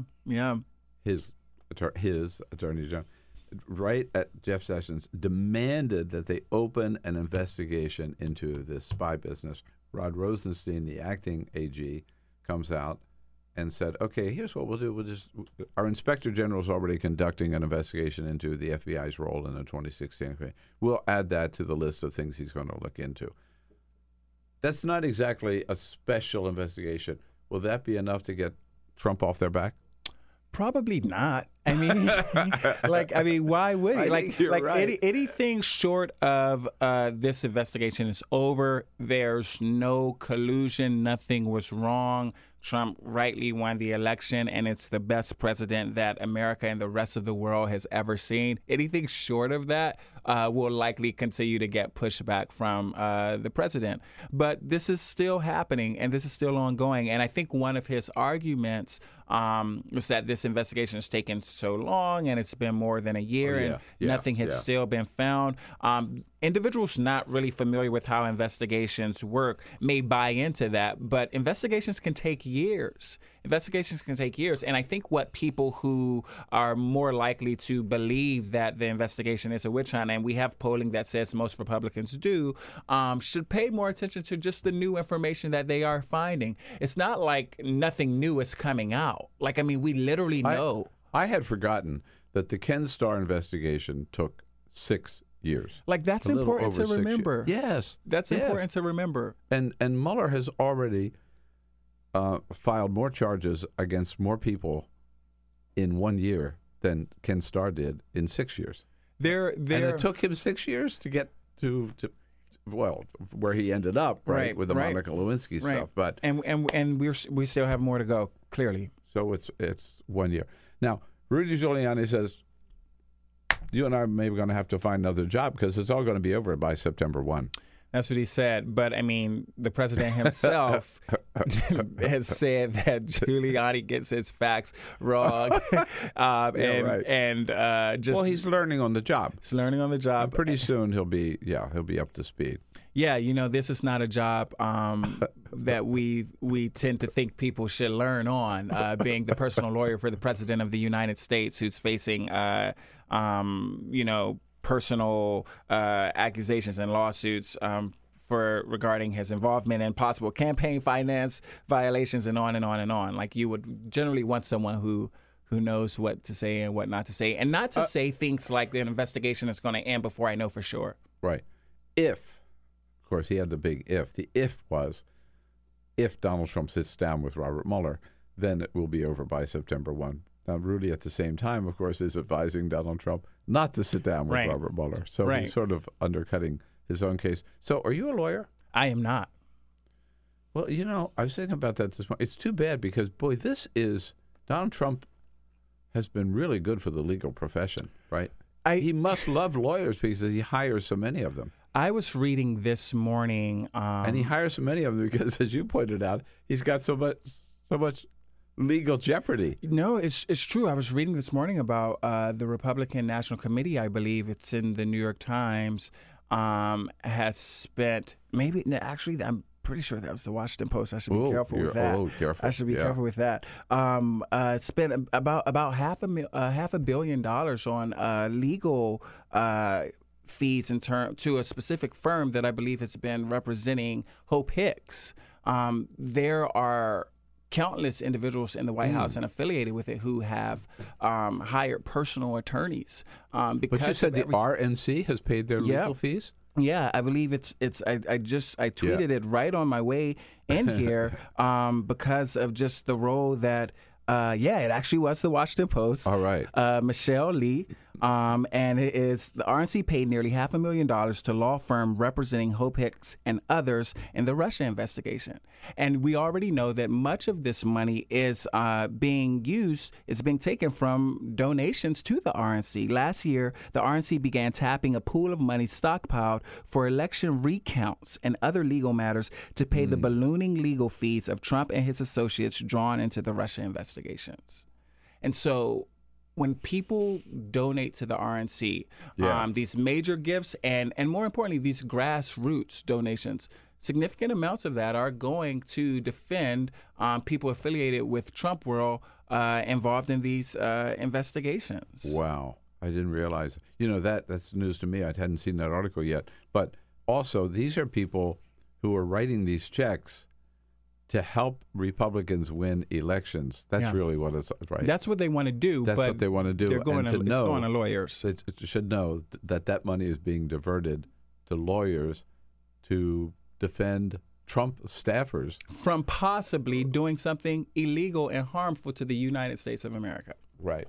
Yeah. And so, think about that check you're writing. If that's what you want to support, that's what you want to support. But so my advice is not that many of our listeners and viewers would be tempted to do so, but if you are, do not give any money to the Republican National Committee. Okay, you should check it out. It's on. That's pretty safe advice. I think. Yeah. So Peter, do you hear me? I was on the website about to make a huge donation. That's why I wanted to. Thank that's goodness why I heard this. That's why I glad I told you about that article. Yeah. Okay, time to take a quick break. Eugene Scott stays with us here as a friend of Bill from the Washington Post. Zack Beacuchamp will be joining us down the road here from Vox, and we'll get into whether or not will there, in fact, be a summit on June 12. Starting to look a little less likely. It's the Bill Press Show, Monday, May 21. Quick break. We'll be right back. And we're back with the Bill Press Show on this Monday, May 21. Wrapping up the day with Eugene Scott here from the Washington Post as a friend of Bill. And we are coming to you live from Washington, D.C., brought to you today by the United Steelworkers and their international president, Leo Gerard, a great friend, great labor leader, and great members of the United Steelworkers Union, the USW. North America's largest industrial union, representing over 1.2 million active and retired members. Check out their website at usw.org. Eugene, before we get back into the news of the day, Zack Beacuchamp will be along from Vox shortly. Uber is getting him here as we speak. Little problems there with the connection. But people commenting on the news is not just you and me with our opinions. Eugene, we've got Peter. We are on Twitter at BP Show, at BP Show. Bill, I have to say, you admitted that About the wedding? You didn't go out of your way to watch the royal wedding, but you did watch some of it, and you were impressed by it. I was. That was the same with me. We were there. Yeah. Right. Probably saw it both at the same way. Yeah. I was awoken by text from my brother. Had no plans to watch it, and was surprised at how into it I was. Well, one of our viewers this morning, William Ralston, says, "I'm surprised to see Bill Press sucking up to the monarchy, which props up privilege and patronage and corrupts society." Yeah. So I said before, I'm not defending the monarchy. Yeah. All I'm saying is they know how to pull off pageantry. They're in pomp and circumstance. They do it better than we do. Maggie says, "Bill, I woke up early, so I tuned in, and I was also pleasantly surprised, especially by Bishop Curry." He was amazing. Great. I wrote about him. It was amazing. I mean, in my piece at The Fix, you should check out, I think one of the things I was most taken back by and moved by, I thought his message on love was clearly bigger than romantic. And it was about the need for love in society, and that was so very important. Last week was a really hard week. From the killings in Jerusalem starting Monday to the school shooting Friday, and just constant drama and disagreement in Washington every single day of last week. The need to find common ground, and him talking about the power of that, I thought was amazing. We go. One other comment from someone who took note of your royal coverage says, "Down with the crown, Bill. Down with the crown." And on that story, by the way, I agree with that too. I'm not a defender of the royal family. One other comment on a different story about the donating to the RNC. KG says, "Red hats, the MAGA hats, of course. Red hats are donating to the fund for lawyers for Trump's team of criminals. This is precious." It's like you think you're donating to a political cause. It turns out you're helping criminals be criminals. I wonder at this point, because it's not breaking news that the RNC has been using money to help fund lawyers, but I wonder at this point how many people giving to the RNC know that, because the news we consume is so partisan right now. I mean, I'm pretty sure Fox and Friends is not reporting that the RNC is using nearly $500 million to pay lawyers. No. And I wonder. I wonder if people knew that, would they still give? I think that's a very, very good point, and I don't think the majority of Trump supporters know that. And again, there are a lot of different reasons why people voted for Donald Trump, right? And we've talked about them a lot, but one of the reasons is that some of them either hide behind or actually truly believe is government waste is too much of a problem. The government spends too much money on frivolous things. They want to, quote unquote, drain the swamp. If they knew that this is where the money was going, if they knew that this is how the Republican Party is being run, they'd lose their minds. Like this to some donors would count as waste. Yeah. Right? And not 100%. Not the best use of funds. But I mean, we're so partisan and tribalistic right now that as long as you don't like my enemies, I like you, kind of thing. Or as long, did I say that right? But you get it. Yeah, I got it. Yeah, that's it though. That's what it is. I was just thinking, maybe, do you think in their next fundraising letter they're going to say, "Send us money so we can pay lawyers in Washington"? They would say lawyers the Dems have sent to attack us and keep us from making America great. Right? There you go. So Rex Tillerson went away, but not that far away. He gave a big speech at Virginia Military Institute last week, where he had some interesting things to say, without mentioning anybody's name. No, but I think people heard it the way that you would hear something like that, the comments like that. And that he intended it too. Yeah, right? yeah. Do you have the quote? Or no, he's demeaning or moaning the lack of civility, basically civility and integrity in American politics today. Yeah. No. Again, he didn't mention any name. He did not. But this is the man who called Donald Trump an effing moron after allegedly. One meeting.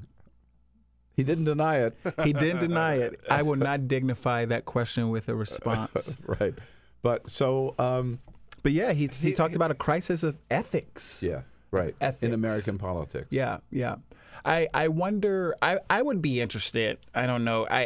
Given Tillerson's relationship with the press, I'm not expecting a big, post-Trump administration interview sit down from him. No. But I would be interested in like self-reflection in terms of what role he played in creating this crisis of ethics. Yeah, I would like to. I'd be interested in asking him. Look, you were there, dude. And this was going on. It's a fair and he question. Was just rude and crude when you were there. And what did you say at the time? Yeah. What did you say? I mean, how did you try to push this White House and this administration towards a more ethical direction? And I didn't see any evidence of it. And so I hadn't heard of any. No. Yeah. And that other comment, whether he made it or not, I think he probably did, but he said it privately to friends. It was not, he was never publicly that I can recall, ever publicly criticized or broke with or anything the President of the United States. And that's one of the main criticisms of Tillerson, of John Kelly, of all of these men who go out publicly and speaking about ethics and moral and behavior who you wonder how many of those conversations are happening in the Oval Office about the issues that many Americans see happening there. Right. You mentioned breaking news. Talk about breaking news this morning. The Hill has a big story this morning that there is increasing speculation that Justice Anthony Kennedy is thinking of stepping down at the end of this term. We heard some of that last year, right? But according to The Hill, it is really ramped up now. What can we expect? We can expect just rumors to fly and the names of short list that conservatives would love to see replace Kennedy or any judge if that happens. But I don't know what his age is. I don't think he's the oldest member of the bench anymore. But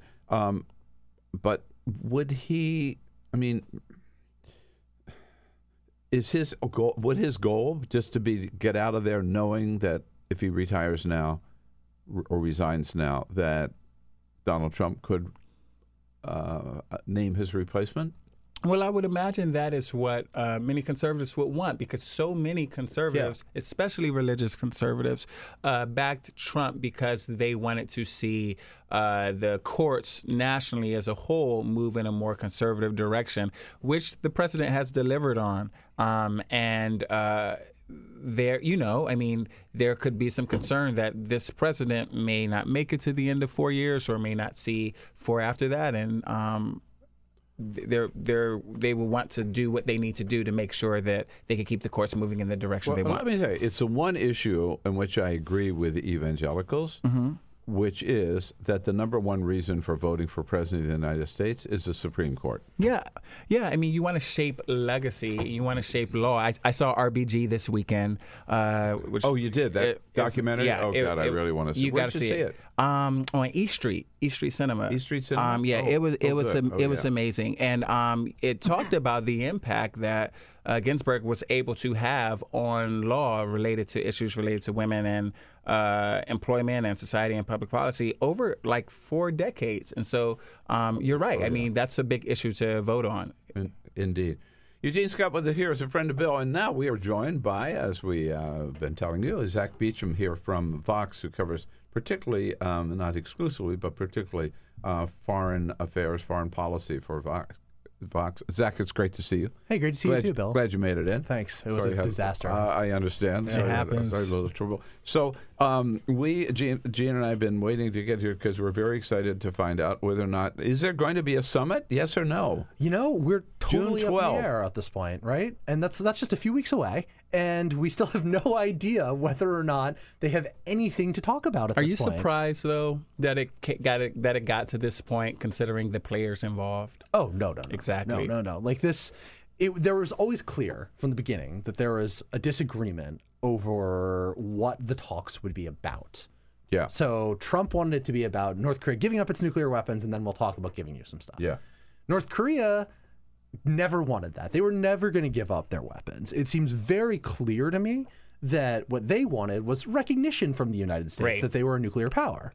And they were willing to maybe, give some minor concessions, maybe even some significant ones like limits on its ballistic missile program in exchange for basically saying, okay, you can keep your nukes. Yeah.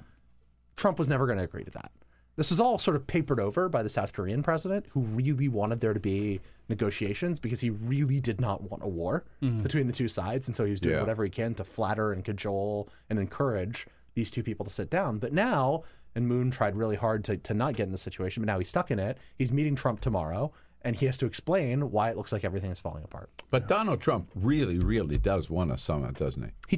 He wants to show that he is the deal maker, that he's the guy who could solve the North Korea crisis when nobody, and especially not Barack Obama. Right, and therefore possibly eligible for a Nobel Peace Prize. He did. You know, I saw a thread from a South Korean professor today. Well, he's a British professor in South Korea.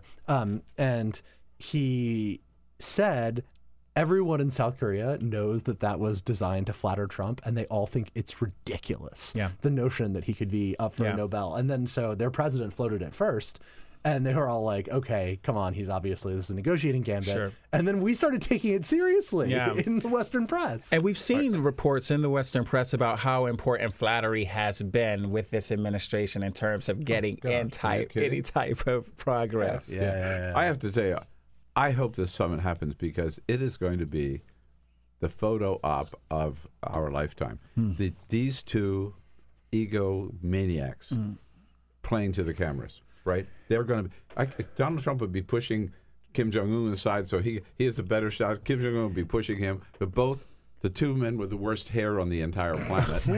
I have to say, I know getting the two of them together will be worth the price of admission. I think it has revealed, and I mean, you could speak to this with more insight, just how little this Trump White House seems to know about this issue in terms of global affairs and the history of North Korea and South Korea, and what it is that they really want, what they're willing to do, what they're not willing to do, and the impact that could have on other players. Yeah, the president didn't come in with any fixed understanding of policy on the Korean Peninsula or any understanding at all of the Korean Peninsula. And therefore no worldview about it. Right. And no sense of the objectives he wanted to accomplish, as you just described, and no sense of what the tools that would be necessary to accomplish those set of objectives if he were to come up with them. Right. He doesn't really know why North Korea policy was the way that it was in the past, which was nobody liked the outcomes that we were getting, but it seemed like the least bad kind of thing. So a little time with you and lots of areas, hotspots of the world to cover. I want to jump into Secretary of State, we have to call him now, Mike Pompeo. I was like, who's that? Mike Pompeo making a big speech today. Supposedly he's going to unveil our Plan B after pulling out of the Iran nuclear accords. I didn't know we had a Plan B. We didn't have a Plan B. Do we now? Who knows? We'll see what he says. We'll see. My guess is the plan is just going to be doing a lot like what they've been doing right now, like convincing the Europeans not to invest, maybe trying to reopen negotiations, to strengthen he says to get it's a going to better be deal. a bigger, from what we've seen, a bigger and a better plan. We've heard that before, right? After pulling out of the Paris Accords, we were going to replace it with a bigger and a better deal. Well, nothing's happened. And I think it's really important, I mean, the timing of all of this to consider what incentive does North Korea have to enter into a plan and enter into an agreement with the United States, given how we've responded to the Iran nuclear agreement. Right. There's been a sense among observers that there's a linkage between those two things, right? It's hard to say how much North Korea thinks that, that's just the U.S. and Iran and whether or not they might be different. Like making specific guesses about what the North Korean leadership is thinking is always very, very difficult. Right. But I can't imagine it helps, is the way that I would put it. Fair. There's no reason to believe that scrapping this deal and coming up with, honestly, he's going to present something, right? There's going to be some kind of policy in the speech. It will not represent a satisfactory replacement for an agreement that put hard and continuing limits on North Korea's nuclear program and now maybe fatally undermined by the Trump administration pulling out. So I realize I could be probably attacked as a traitor for saying this, but I would understand why people in North Korea, leaders in North Korea, would look at the United States. We want them to make a deal with us, and yet we made a deal in Paris and pulled out of it. One administration, the next one pulls out. We made a deal in Iran for the Iran nuclear deal, and we pulled out of that. So they can legitimately say, can we trust the United States to stand behind any deal we make? I think that's the fair question. And how long will this deal last? And when post-midterm elections, and if there's something else happening in 2020, like what are the long-term implications of getting into an agreement with this White House? But to Zach's point, like we don't always know what these top leaders in North Korea are thinking. But these are fair questions. That's a fair question. And then you compound that, Zach, with John Bolton saying we're going to follow the Libyan model in North Korea. I don't think that's very comforting to Kim Jong-un. No. What happened? What happened to Muammar Gaddafi? Yeah. So, no, it's the worst possible thing you could say. In 2003, Libya agreed to give up its nuclear program, which was nothing like North Korea's. It was very limited, early stages. North Korea has roughly 60 or up to 60 weapons, according to a U.S. government estimate from last summer. So we're not even close to one weapon in the Libyan case. But so they agree, we'll give them up. When this rudimentary program wasn't going anywhere anyway, we might as well get better relations with the U.S. and cooperate with the war on terror and maybe not get attacked by the Bush administration.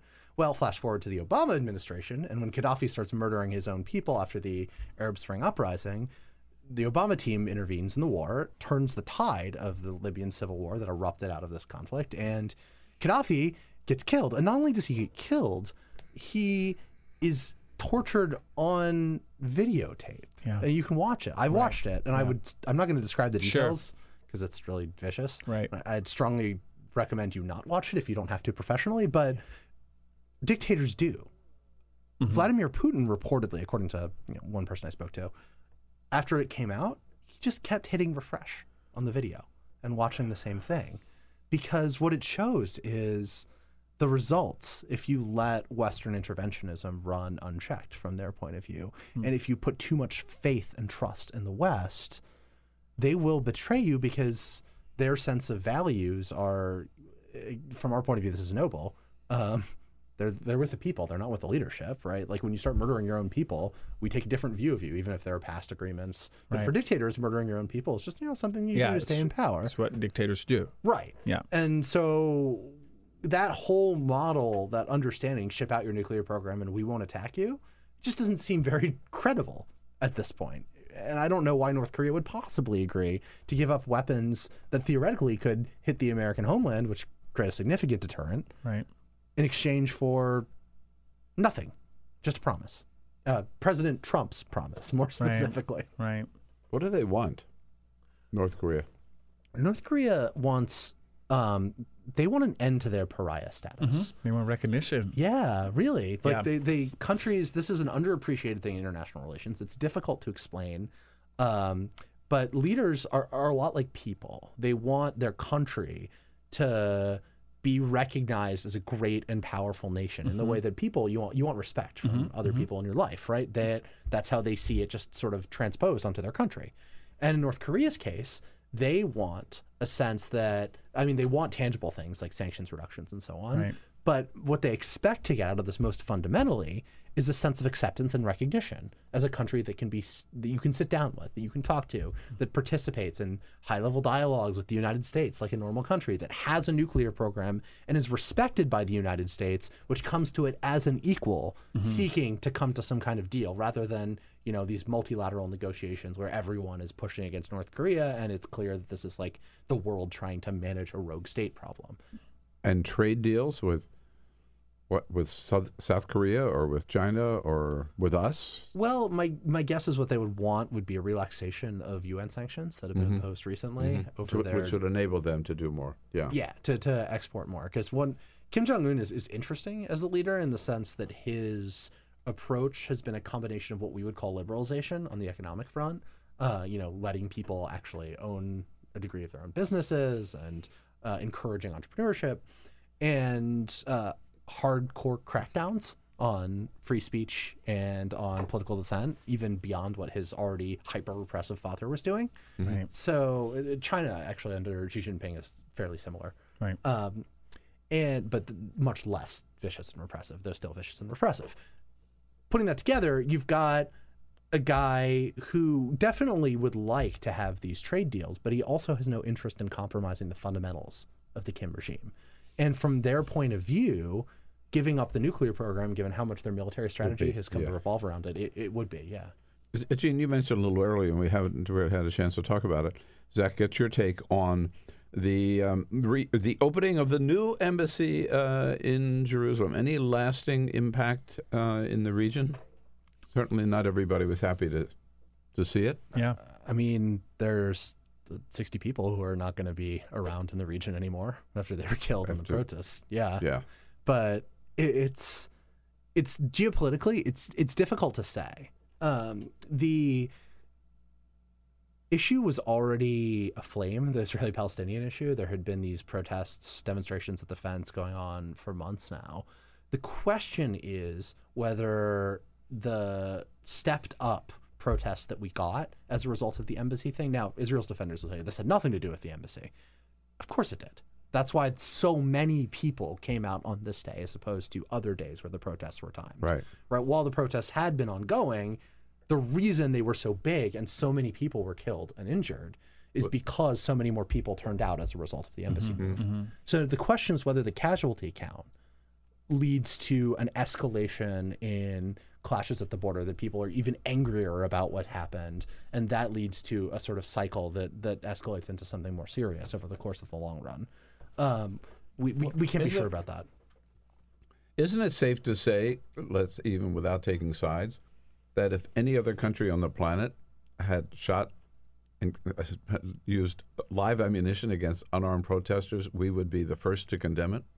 Yeah, probably. Although under this administration, who knows? Again, because they're... I mean, imagine if Cuba had done this, or Venezuela. Has there been an official White House response to those deaths? Yeah. Oh, yeah. And Israel has the right to defend itself. Right. Yeah. It's striking, actually. That was it, right? Quote, unquote. Yeah.